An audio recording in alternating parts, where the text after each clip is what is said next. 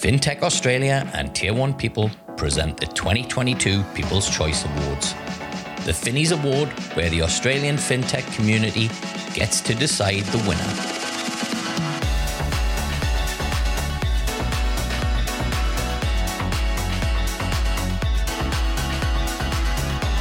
Make sure to join us on the 23rd of June 2022 in Melbourne for the industry's most prestigious awards event.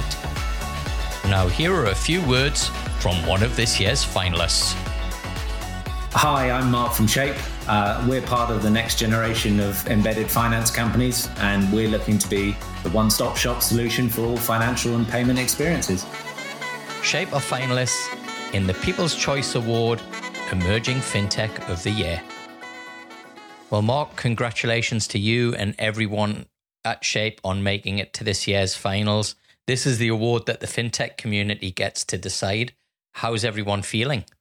Yeah, it's the level of excitement when we got announced was palpable in the office. It's nice to have the opportunity to be announced when people are in the office. But obviously there are two awards we're up for this year. But it's the People's Choice Award is the one that we want. Awesome.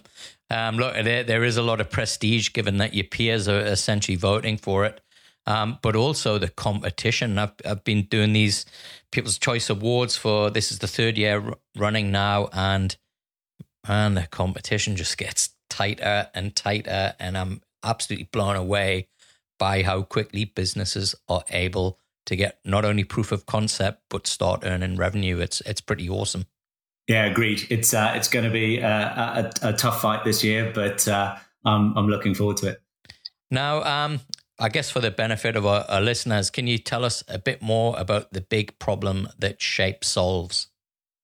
Yeah, for me, Shape has come about purely to drive and increase the ability for our clients to build and launch new financial experiences at speed and with confidence. You touched on it in your intro earlier, that the need to get product into market quickly is getting faster and faster.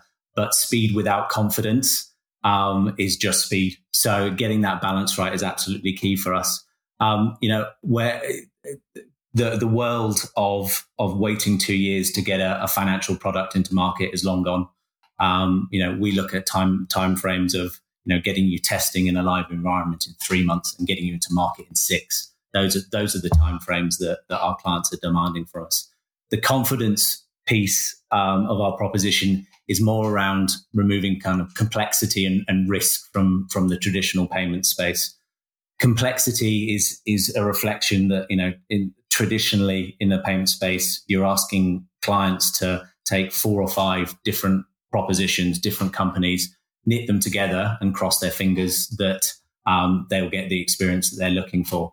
We're looking at a single integration for our full range of services, both within Australia, but now probably more importantly internationally as well.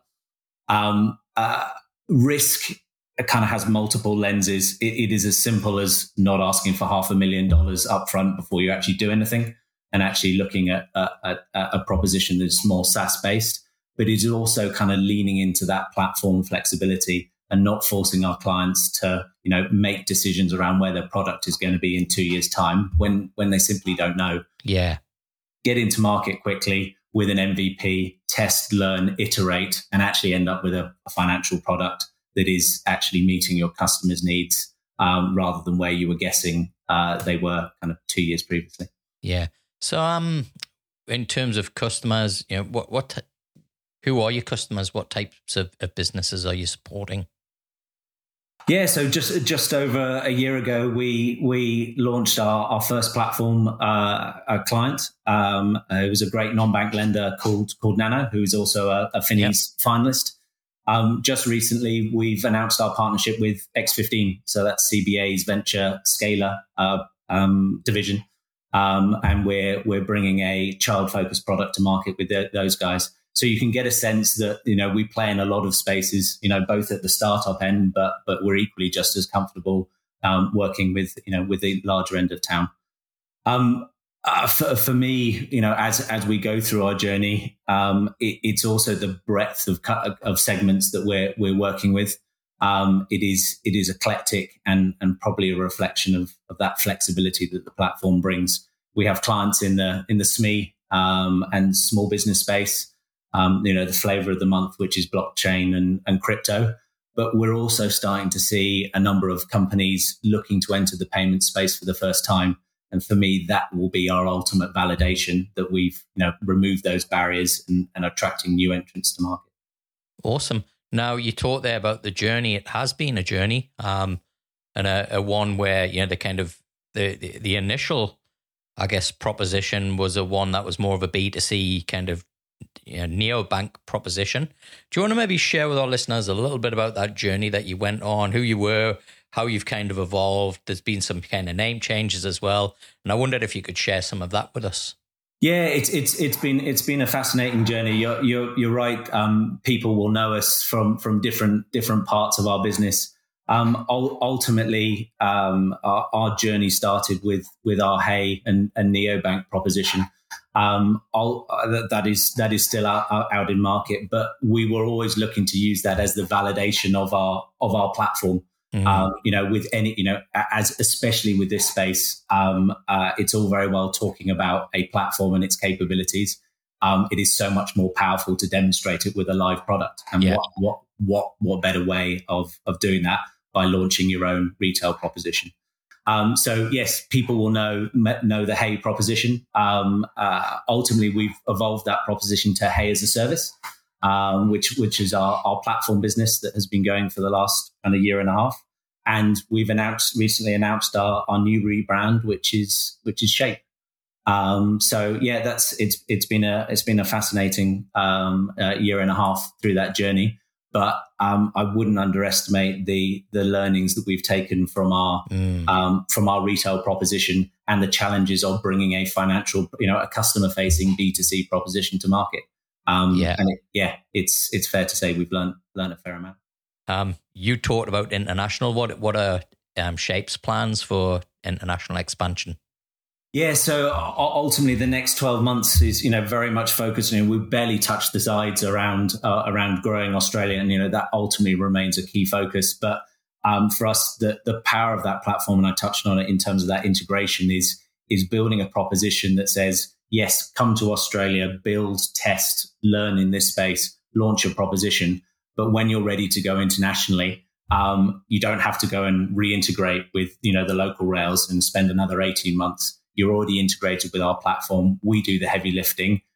Move with us, or let us move with you, and we'll flick a switch and off you go again.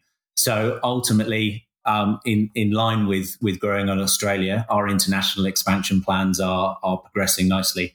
We've got a phase one focus of UK and Europe, but also Canada and Singapore. And what I've loved about the prioritization of that international focus, there are definitely international markets that are crying out because they have a fundamental gap in our proposition. But we're also now getting clients going, yes, we've understood you in Australia. We love the proposition. We're also in Canada, or we're looking to expand into Singapore. Will you come with us? And the joy of a cloud-based product means that we can do that very, very quickly and move with our clients.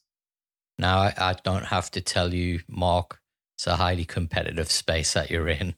There's a lot of, not only competitors, but a lot of businesses that are promising a lot. How have you differentiated yourself from that competition? Yeah, I mean, I touched on speed and confidence earlier, but for me, if you pull it right back to the underlying differentiator, for me, it is all about control and controlling your own ecosystem. Rather than piecing together individual proposition.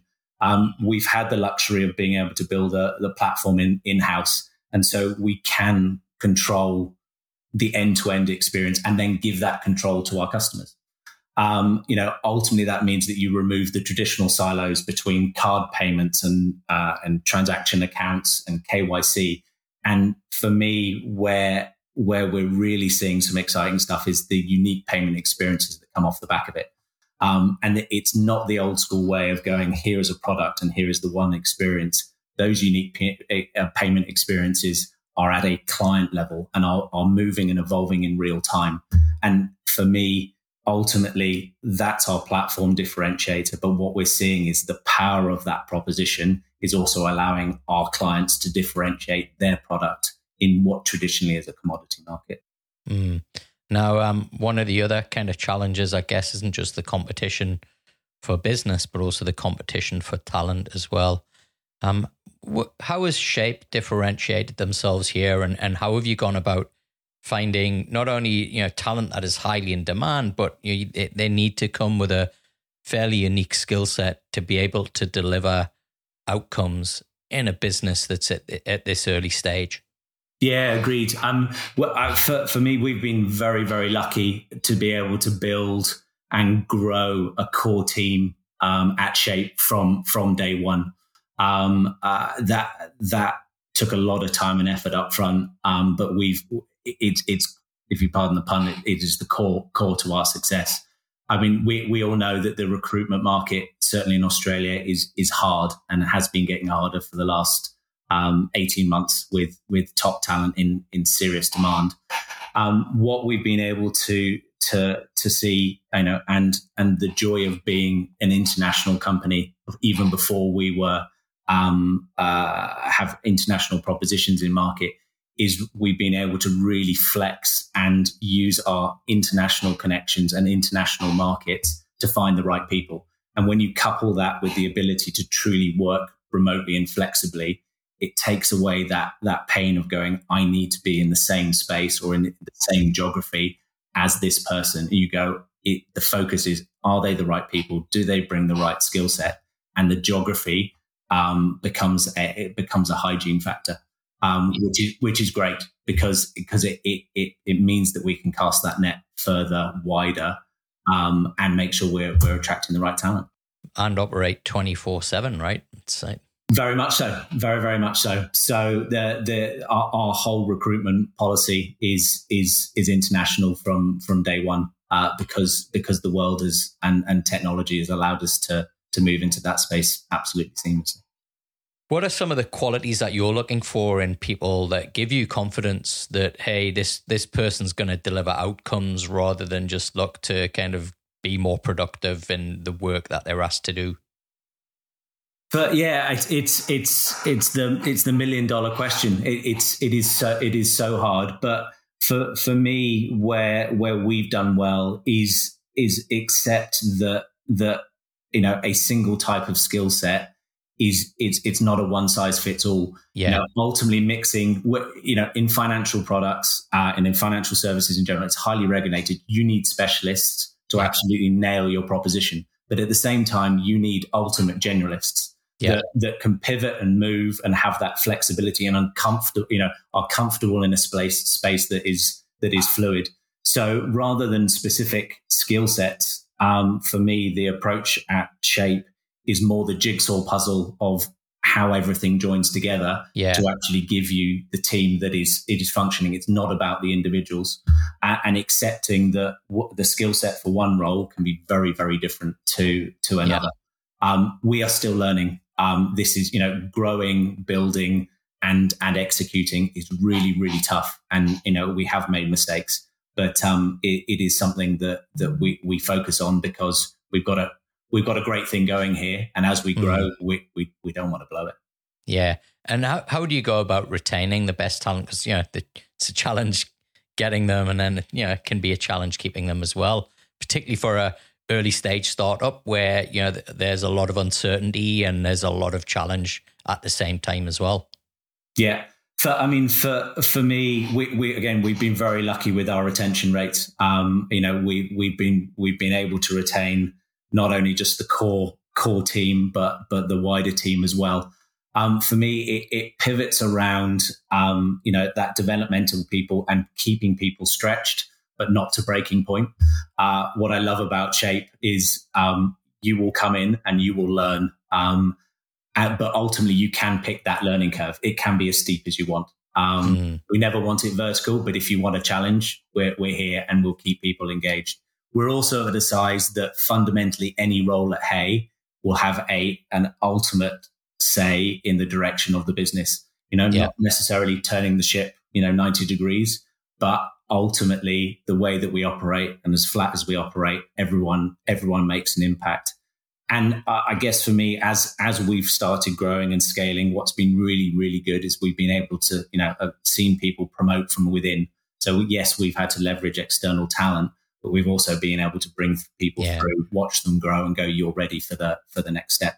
But it is a constant challenge, and that balance of retaining talent, keeping them challenged while growing is a continual. Yeah.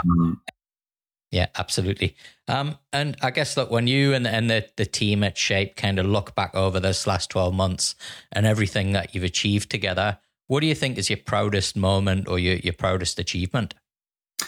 For me, it is any time one of our clients gets into market and announces and start getting real live customers. The amount of time and effort that goes behind the scenes to make this as painless and as simple for them as possible is immense. But for me, the ultimate proof point is getting our clients into market.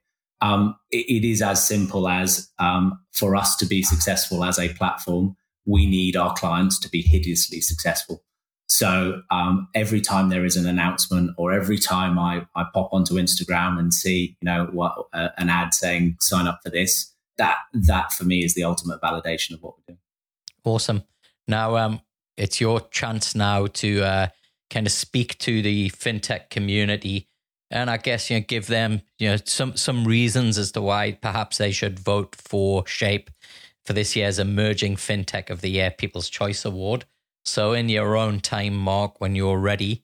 Yes, I mean, this is an interesting one for me, but it boils down to something quite simple. For me, we'd like to win the People's Choice Award because ultimately it means we're doing our job. It means our proposition of removing barriers and complexity from this payment space is resonating with the community. And if it's not resonating, and it, ultimately we need to keep on working until it does. But assuming that people will vote for us, it means that we're well on our way to providing any company with the opportunity to embed financial experiences into their customer experience. As I said earlier, at speed and with confidence. So please vote for us, and I look forward to the ceremony. Awesome. Well, Mark, congrats to you and everybody at Shape for making the finals, and good luck on the awards night itself. Thanks, Dexter. Really appreciate it. The People's Choice Award is brought to you by Tier 1 People, leaders in fintech executive search. We'll help you launch, scale, and innovate by finding world-class people.